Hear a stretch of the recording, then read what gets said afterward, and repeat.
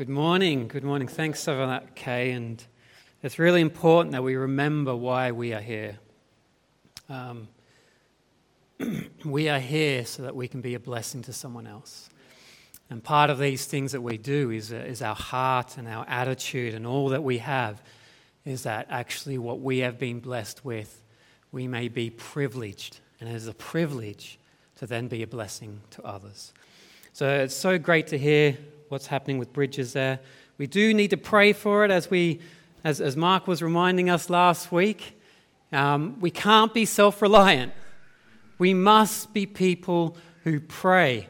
And when we become self-reliant, it seems to be the very first thing. I was very, very challenged last week with the first thing that seems to drop off when we start becoming self-reliant is prayer. Now, we may still read our Bibles, we may still go to church, we may still speak of God, but speaking to God is one of the first things that seems to be discarded. And it is so important that we pray for our community, and we pray for these things where we want to see God impact our community. I'm speaking today on the omnipresence of God. And when I started looking at this, I just thought, Mark, what have you done? This is one of the most critical, perhaps, doctrines we have, and yet it's one of the most forgotten of all our doctrines. The reality that God is everywhere is so critical for us to understand and to be able to live in this world, and yet it is one of the things that we are quickest to forget. An example would be for me is, as I was preparing for this, it hasn't been what I would say a clean preparation as I would have liked. Two of our kids have gone down ill. Hannah had to be out, and so I'm trying to be with the children as well as trying to think on these things, and it's not an easy thing. And so sometimes you can feel that pressure build up, and as I was clearing the table to put some stuff down to start looking into this more deeply, my wife is a very creative person. Anyone who knows creatives, tidiness is perhaps not their main gifting. I'm trying to be careful what I'm saying here because my wife is not here, but she probably will be listening in later. Yeah, it's on camera, yeah. Yeah, yes. And we have other creatives here. So my wife, in her creativity, she likes having these jars on the table that will either be filled with rocks from different beaches that she's been to in the world, or the one she has it's filled of sand from Gurnard with some stones on top. And in me moving these don't have lids on, by the way. You can see what's happening. And me moving these, the only one that falls over is not the ones with the shells in or the ones with the rocks in, the easy ones to sort out again. It's the ones that had the only one that had the sand in it. It happened to be the one that falls over and goes all over the table. And in that instance, I'm just angry almost. I'm frustrated. I'm agitated by this, and I just cry, why do we have so much stuff in this house? And in that moment, I realized the doctrine of God being everywhere is forgotten by me. Would I yell out in such frustration if I knew that actually God was there in the room with me and he saw it happening and he was there and he was probably having a bit of a chuckle like, I fell over, it's okay, you're all right. But in that moment, my frustration is the only thing that comes through. My anger, my wanting to have things as I want them, but not necessarily as they should be. And in that moment, I forget the doctrine of God everywhere. It happens to us often. And it's one of the reasons why we, as Christians, are so careful that we don't spread rumors or we don't speak behind people's backs. Because our understanding, our belief is that God is everywhere, and every idle word we speak, everything we mutter is not just something that will fall on deaf ears. It is something that the divine himself is there listening into. All of our life is shaped by this one truth that God is everywhere. It shapes what we do when we're in the quiet place, when we're praying alone. It is far more critical for us to believe that God is everywhere then than it is in the massive big moments. God is everywhere.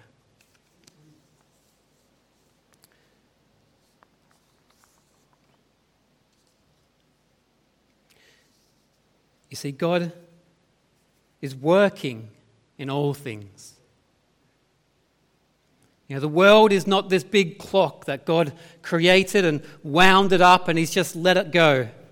And now it's just going to unwind until it stops and then that's it. It's all over and God has no more interaction with it. This is not what it means. The presence of God, the omnipresence of God, all present, everywhere present, means that in every moment God is working. Whether it's the darkest valleys, a ravine that has never seen the foot of man, yet God is still there, growing up the flowers and putting the perfume within them that the bees come and collect from. God is even in the places that man has never set foot. Even in the deepest ocean where it is pitch black and nothing can be seen, God is there. In the highest mountain, before any man conquered it, before anyone got to the peak, God had already flown above it and been there Himself. In the thickest jungles, in the most infested places where it is almost impossible for man to exist, God is even there in the jungle. But He's not just in the busyness and the hurriedness and the life-producing jungles of the world. He's also in the silence of the deserts, where nothing may move at all, and yet God is there, and not just part of God. Oh no, the fullness of God, even in the stillness of the desert. And even in the loneliest places, on the loneliest tundra, where it is frozen most of the year, yet even there where no tree can grow, God is there. God is everywhere, and He's working everywhere.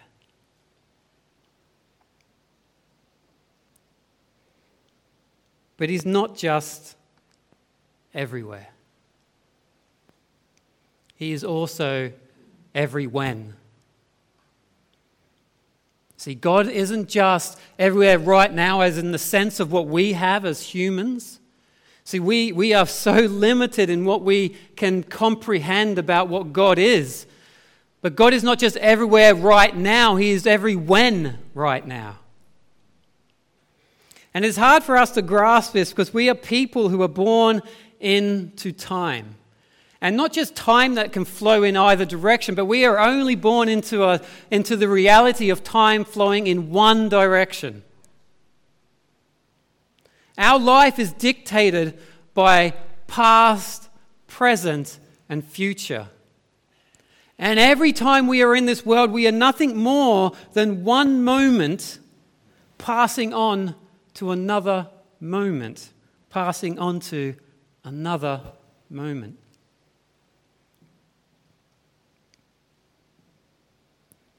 It is so hard to try and comprehend a God that is unaffected by moment to moment. I'm going to try and help us understand this and try and shape this a little bit. Now for you, it's probably maybe getting a little bit heady. And what I'm going to speak about may be a little bit more thought than you perhaps thought you would have on a Sunday morning. And if you fall asleep, it's okay, I don't mind. Because if it's nothing else than it is for me to be able to get this out, then that is good. I am fine if you switch off to some of the stuff that's going to be spoken of today. But come back in the end and we'll wrap it up, and it'll be good in the end. We have this picture of God, and I don't know if many of you have seen the movie Bruce Almighty. Has anyone seen this movie? Bruce Almighty. This movie where Bruce is complaining about his life. Why doesn't he get what he wants? Why doesn't he get the promotions he wants? and doubts even if God's around. And God shows up to him and says to him that he will give Bruce all his power. He will make Bruce like himself. And so here we have Bruce Almighty. He is as if he has the power of God himself. And he goes about his day thinking, this is brilliant. He's everything he wants, he can just make happen now. And then there comes a moment in the movie where he is inundated by these voices that and he can't get them out of his head, and these voices keep going. And he realizes that it's the prayers of all the people praying. And he goes, what am I supposed to do with this, God? What do you want me to do? And he goes, well, you need to pay attention to them and answer them. And so in the movie, Bruce Almighty, Bruce goes, I know what I need. I need all these prayers. I can't have them just being noises in my head. I can't cope with that. What I need is Post-it notes. That's what I need. All the prayers on Post-it notes. And in an instant, all his room and all of himself is covered in nothing but Post-it notes as all the prayers of the world just fill up his whole house. And he goes, well, that didn't work. That didn't work at all. He goes, no, what I need is all these prayers to be emailed to me. What I just need is an email list of all the prayers of the world. And instantly he sits down on his computer and all the prayers of the world come in, and his inbox has filled up to over 1 billion prayers that are coming in. And he's like, oh, never mind, I've got the power of God. I'll reply to these. And you see him going along and he's replying to all these emails, and it looks like he's going at the speed of light replying to these all. And he goes, oh, that should have made a dent. And he looks at it and the number has only increased, not decreased at all. And in the end, the only thing he can actually do to complete this task of being able to hear and answer all these prayers is he just goes, yes to all. And every prayer that comes in, it's just a yes. And then he leaves it and he goes away. This is often how we actually think of God, as someone who has to have time to sit and go through all these prayers, all these things he needs to do, as if he's limited by time. But God is not constrained by time. His life is not lived out moment by moment. God is outside time. He's unaffected by time. Time is part of creation. The Creator is apart from in the beginning. Time itself is part of the creation. If it is not the first thing that has been created, it is probably simultaneously the first thing that comes into existence when God says, let there be. Time is part of creation, and the Creator is not beholden to time at all. He is not in time. He's not in his creation that he should not be able to control what goes on. He is beyond and above and beyond it. For us, time is linear, and that is the only way we can think about it. You think of every time it's explained to you. You think of every movie that talks about time travel. Everything that actually tries to understand time, all it can ever say to you is this: now leads to later. This moment to the next. And then in our mind, we still think that maybe God's greater than us. Maybe he's not restricted in the flow of time. Maybe he's unrestricted in the flow of time. Maybe you can fast forward a bit or rewind. Maybe you can go forward or backwards on this time stream. Maybe that's what God's like. He's just more able to be able to travel along this timeline than us humans. But this also is a limitation on God.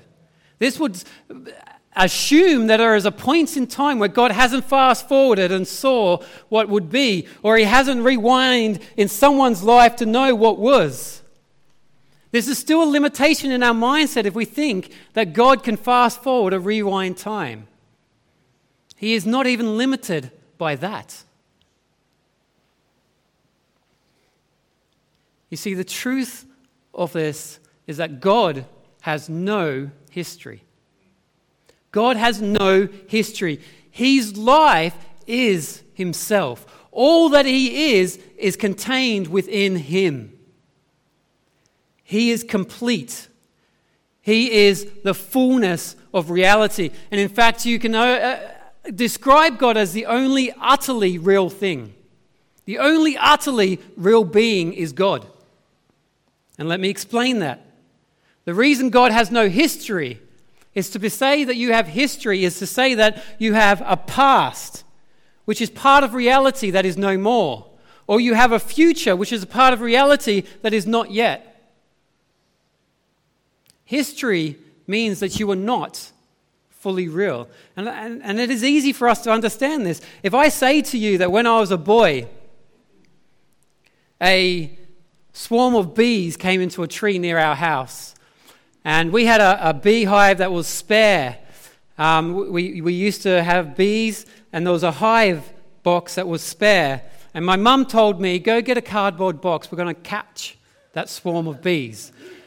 So with a cardboard box and a stick, this swarm of bee on a tree, we bring it under the swarm, and we smack the branch, and this beehive, or this swarm of bees goes into the cardboard box, and we cover the box, and we take it down to the beehive, and we just dump it into the beehive and put the lid on.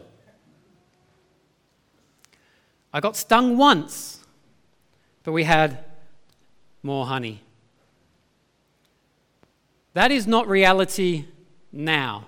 That was real when it happened, but there is part of that has been lost because the realness of that is in the past. To you, who I've just spoken that to, you may believe it, you may not believe it. But it is certainly not your reality, and it is certainly not the present now. Just like if I said that I am going to go and do such and such later, and say something or be somewhere, that is not real yet. It has not happened because it is a future. Now, I may go to the coffee next door and I may have a cup of coffee, but until it happens, it is not real. It is still in the future. And God is not beholden to this. He's not held by these truths that he has no history. So he has no past that is lost or future that has yet been. He in himself is complete, and therefore he is the only being that is utterly real.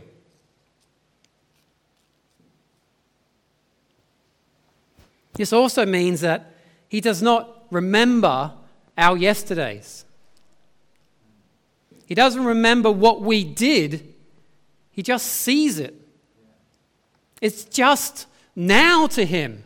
There is no history for him. There's no past and present and future. It is all just what we would decide and determine as now. Just because yesterday is lost to us, it is not lost to him. It is always his now. And it's not that he foresees our future or foresees our future activities. To him, they are just now. He just sees them. They aren't our reality yet, but to him, reality is all. And they are just now to him. Just because tomorrow hasn't yet come to us doesn't mean that it isn't yet for him. For him, all history, everything is just now. You are never more real than you are right now in the present. Right now, when that saying we have, just be real, what's it saying? Saying, right now, don't hide, don't have any pretenses, right now, be who you are. The present moment is the only moment you are truly real. The past is no longer real because we've lost part of that. The future has not yet been. It is not reality come yet. You are never more real than you are in the present. The present is the continually existence of God. God is always existing in his now. So his reality is always complete. There is no loss and there is no not yet. In him, it is all completely now. One of the names of God we have is what? I am. The perfect present. I am. Not a past and not a future. The now. I am the perfect present.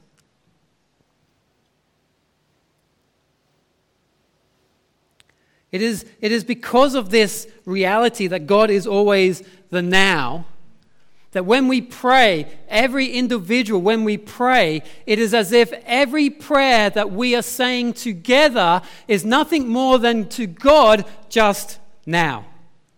He doesn't have to divide time because every single person is now to God. He doesn't spend a little here and a little there. All of this is nothing more than now. Every single person has the fullness of God completely in the now when they pray. And we understand this from Scripture where he says, I am. I am. And he calls himself the everlasting Father. And he says that I am the beginning and the end.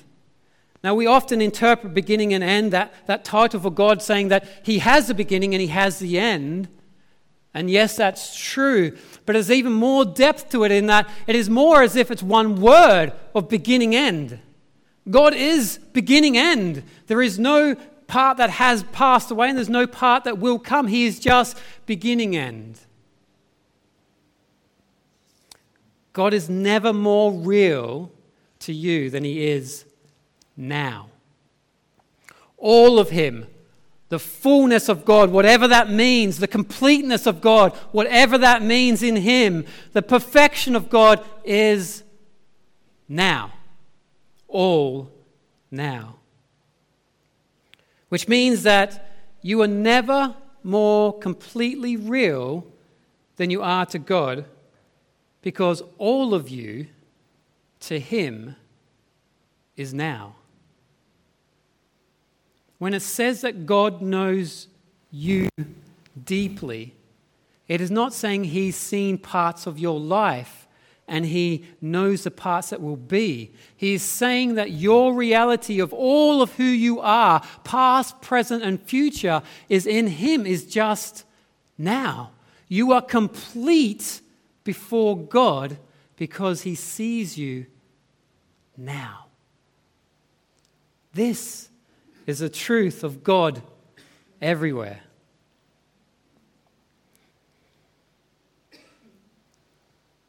And because of this truth that God is not just the God who is everywhere, but the God who is every when, he is all consuming of all things, that in his completeness and in his nowness, he is in every event in our life. And not part of him, but the fullness of him. We must understand this, that when we come before God, whether it is in our quiet time or whether it is in a time of trouble, it is all of God, the fullness of the nowness of him. He has no limits. His dominion has no bounds. All is within his supreme rule. And every event that has ever happened is within his supreme rule. No matter how vile and evil it may be, or how grand and good it may be, all fall within the realm of the supreme rule of God. God is in every event.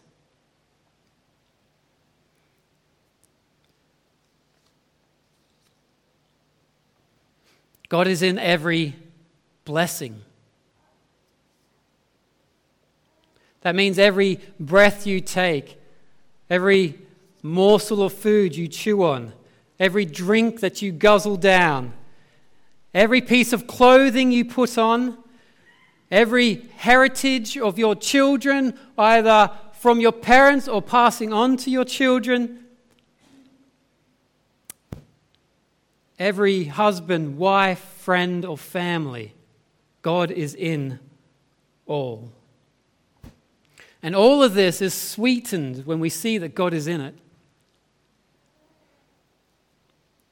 There is great mythology in a lot of other religions, and often the great mythology of these religions would be that the pinnacle of any human existence is that they would feast with the gods.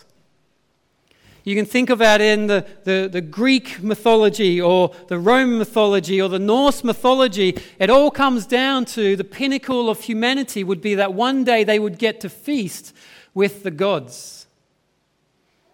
But for us Christians, This is our reality every time we sit down. We feast with God. The sweetness of God among us when we break bread together. The amazing sacrament that would be our food is in itself hand brought to us by God. The divine of all things is in those moments, and we don't have to wait to a mythical future where we feast with Him. Every single time we sit down, we feast with God.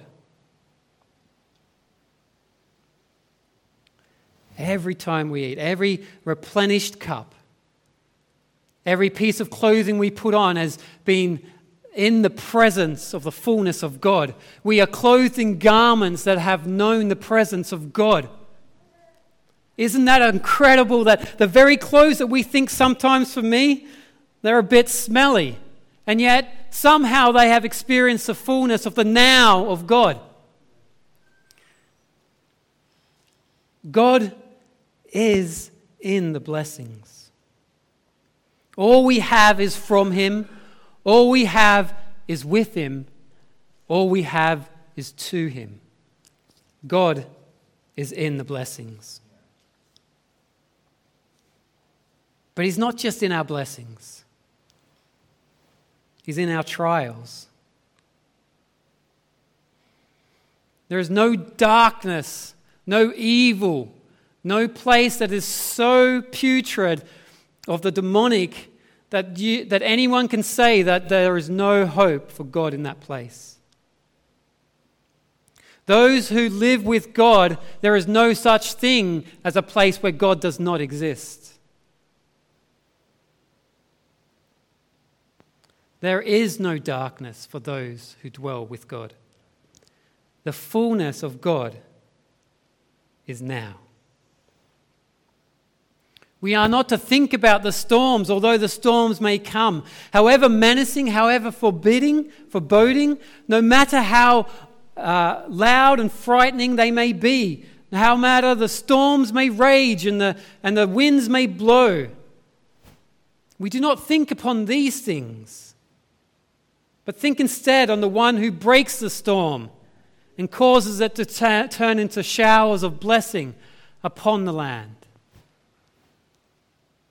Think not of the troubles that are over you, but think that they are under God.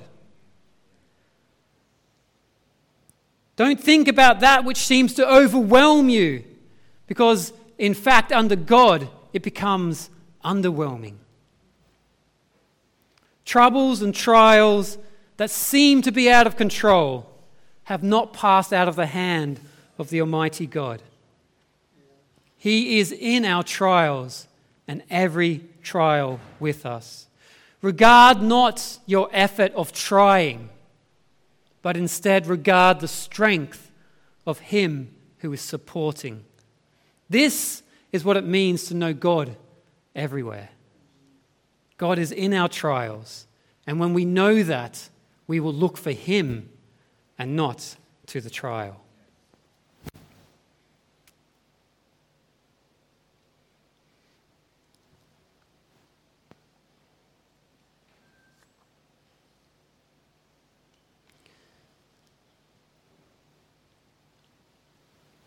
God is in all things. And it is so good for us, so good for our hearts and our mind and our soul and all of us when we acknowledge God in all the small things. Because when we acknowledge God in all the small things, our view of Him has this amazing, marvelous and splendid transition that the strength-inducing, God-producing, courage-enabling presence of God will increase. When we add up all those moments we think of God in, when we think of Him in the small moments of our everyday, when we think of Him in those moments we sit down to work, or when we go out for a coffee, or when we are in the car, or when there is storms above us, or when there's trials, or when there's dangers, when we think of God in all these moments, they all add up. And it comes to be that we see that even all the particles of the universe are not enough to display his awesome omnipresence, his I amness, his nowness. That not even the universe itself can contain him. God is everywhere and everywhen. God is in every little thing. We have this saying in our society, don't we? We say the devil is in the details, don't we? We say the devil is in the details. And it's almost as if God's above this stuff. He's not in the details of stuff. God has to manage the bigger stuff of the world, of existence. He's not so much in the details. Let me tell you today that God is in the details. Not only that, the details belong to God. He is more interested in the details than anyone else in existence. No other being is more interested in details than God. And we get this when we read Psalm 91, 11 and 12. Let me go to that. And this is often quoted about Jesus, but it is also for us. For he will command his angels concerning you to guard you in your ways. On their hands they will bear you up, lest you strike your foot against a stone. He's not talking about at least you fall over a great cliff unless a calamity comes upon you. No, unless you just stub your toe. The whole almighty presence and power of God is for just a smaller thing, as if you stub your toe. God is in those moments of the details that even if you happen to stub your toe, the fullness of the now God is there for you. And not only that, we have in Proverbs where it speaks about that man plans his ways, but God establishes his footsteps, his step. We plan this thing here, and God is saying, I am so much in the detail. I'm going to make sure your foot is placed in the place it needs to go. God is in the details of our lives. And we have in Matthew where Jesus is speaking of the sparrows. Is there not 2 sparrows bought for a penny? And God knows which one falls. He's not talking about the great eagles. He's not talking about some massive big thing. He's talking about a small bird. But doesn't even God know that? And he doesn't even, goes on to speak, he says he knows the hair on your head. He's numbered each one of them. He's not talking about the days of your life. Yes, he knows that. But he's so in the details that even the hair on your head is numbered. God is in the details. And because God is in the details,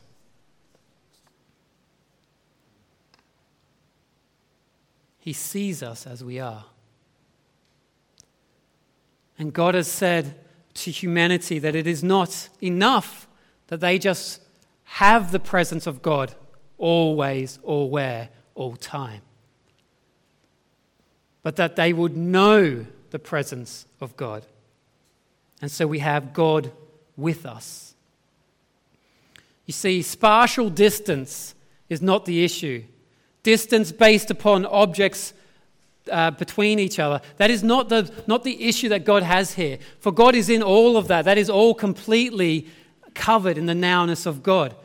See, the distance that comes between us and God is relational distance. That which is separated by sin. And God had a plan for this. He didn't just want us to know that he is a God that is everywhere. He wanted us to know that we can know that he is with us. God is with us. And we come to one of the most amazing verses in all of Scripture. When we come to Matthew 1:23. Behold, the virgin shall conceive and bear a son, and they shall call his name Emmanuel, which means God with us. This is one of the most phenomenal verses in the whole of Scripture. Not only does God know that we cannot bridge the gap of separation between relationship with him. He's saying not only that, I'm coming into this world. I am coming not just into this world, but I am going to become humanity itself. And even in this scripture, it has here, we have that it's called Emmanuel, which is not a language, it's not in our language. It has to actually be interpreted for us. And it says, which means God with us. You see, the very start of this, the very emphasis of this is that straight away, every foreigner, every Gentile, everyone who is not part of the people of God is immediately invited in, because it is translated so that we also would know. When I was in Spain, we went to an ice cream shop. And when you're going here, I'm never sure, do they speak English or not? And you're looking for that communication, that connection. And we went into a particular ice cream shop, and the guy there, his name was Rodriguez. And he starts speaking in Spanish, and I don't know what he's saying. I said, sorry, do you speak English? And all of a sudden, he breaks out in this most perfect, Midlands accent that I've ever heard. And it's bizarre because most people would break out into an American accent. But here he is speaking, and I'm like, are you Spanish or are you English? And of course he goes, no, I'm Spanish, but I've learnt in England. And so he has an accent. But immediately I feel invited in, that he speaks to me in the language I can understand. And immediately I feel part of being able to go into that place. And I feel invited. And this is the same as God doing this for us, which means God with us. He's translating for us so that we would know that we're invited in. And when we understand this, which means is the invitation in, but we have God with us. And if we emphasize the God with us, it becomes even more incredible. This God that we've spoken of, the God who is the only real God, He's the only real being because He is complete in Himself. He has no history. The omnipresence of God is now with us. He didn't send an angel, which would be scary because, of course, it has not the power nor the might to complete all things. He has not sent a man, which would be utterly desperate and despairing. But He comes Himself. But not only that, He comes not as the perfect, omnipresent wholeness of God. He comes in the form of man, made from dust, fallen man, rebellious man. This disgusting, gross, sin-ridden, corrupted, decaying, dying humanity, and the God of all things, the God of all reality, comes and places Himself into that. God with us. And this union that God has, this divine power, this marvelous, incomprehensible purity, comes and dwells within human form.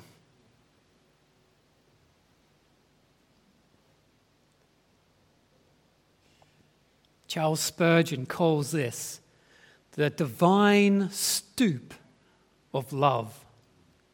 How far did God have to stoop to come to us?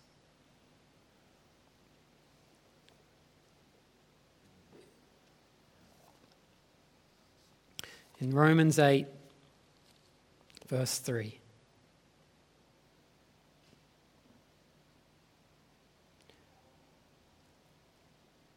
For God, by sending His own Son in the likeness of sinful flesh, and for sin, He condemns sin in the flesh, in order that the righteous requirement of the law might be fulfilled in us. He did this for us. This sin-ridden humanity, this corrupt and dying humanity, is now being fused with the immortal God. God has chosen to wed Himself to humanity. He has chosen to unite Himself and make union with humanity. It is such an incomprehensible truth. Charles Spurgeon says this, "I am persuaded that no man has any idea how wonderful a stoop it was for God thus to dwell in human flesh and to be God with us."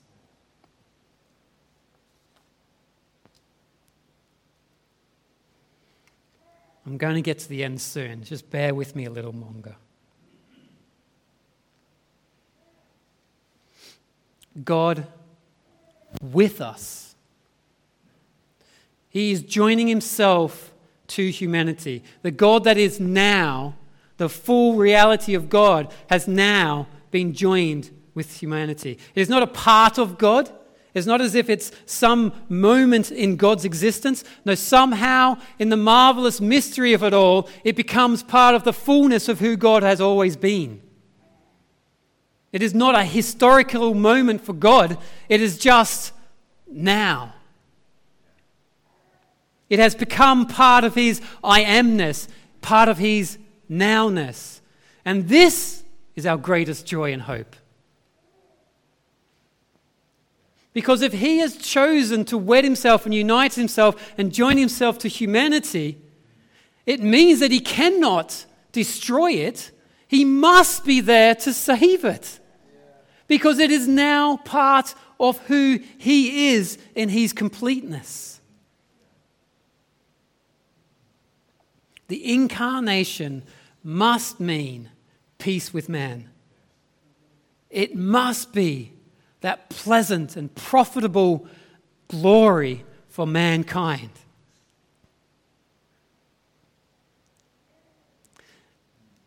And the crazy thing is that every single human made is somehow created to be filled with the divine presence of God. This body, this corruptible being, this flesh, somehow in the creation of how God puts it all together, it is somehow able to be full of the nowness of God.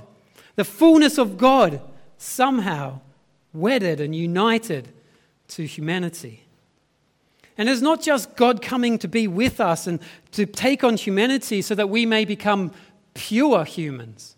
No, it is something even greater than that. Now we have been caught up into the fullness of who he is, that there is an elevation to something even greater than that now.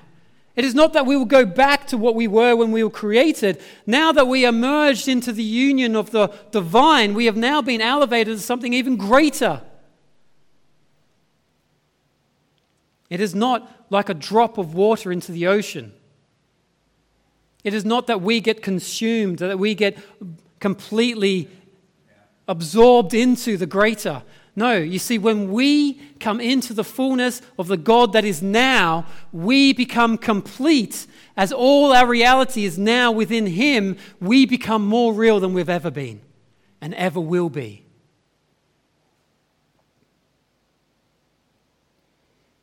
God with us. He has done the impossible. That which was corrupted and destined for death is now incorruptible. It is a mystery of the incarnation into the life of God in Christ. Spurgeon puts it like this: whatever is possible or whatever is impossible, Christians can do it at God's command, for God is with us. Do you not see that the word God with us puts impossibility out of existence? Do you not see that the word God with us puts impossibility out of existence? God with us, the incarnation has made all things possible. We are called to live a life not of the impossible, but in the possible. God is everywhere. God is everywhen. God is in the details. God is with us. John Wesley, when he was on his deathbed or close to dying, he often had these words on his lips: The best of all is this: God with us. The best of all is this: God with us. So as we go from here, as we take each step, as we gather together for coffee later, as you sit down for your meals, as you tie your shoelaces, let it always be in our thoughts and our hearts. May we be motivated by this one truth: the best of all is God with us. Let me finish with a part of a prayer of St. Patrick. Christ be with me, Christ within me, Christ behind me, Christ before me, Christ beside me, Christ to win me, Christ to comfort and restore me, Christ beneath me, Christ above me, Christ in quiet, Christ in danger, Christ in hearts of all that love me, Christ in mouth of friend and stranger. The best of all is God with us. Let me pray.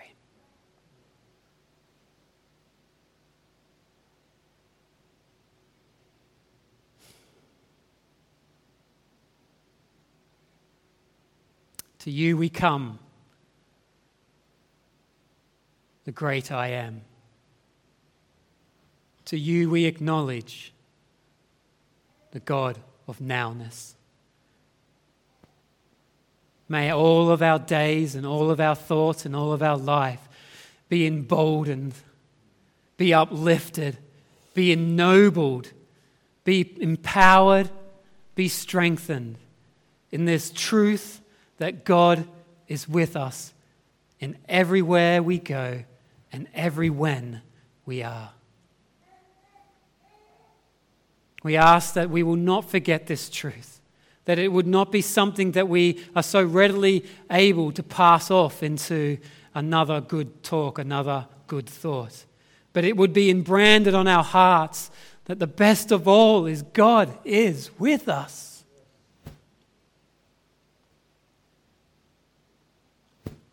And we pray that this truth will deeply root in us.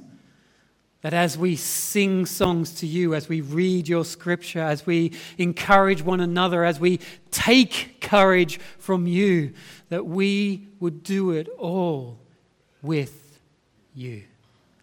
In the knowledge that God is with us and God is everywhere. There is not a place that you have not stepped that we go. So Lord, be our shield, be our guide, and brand into our hearts the truth of your nowness. In Jesus I pray. Amen.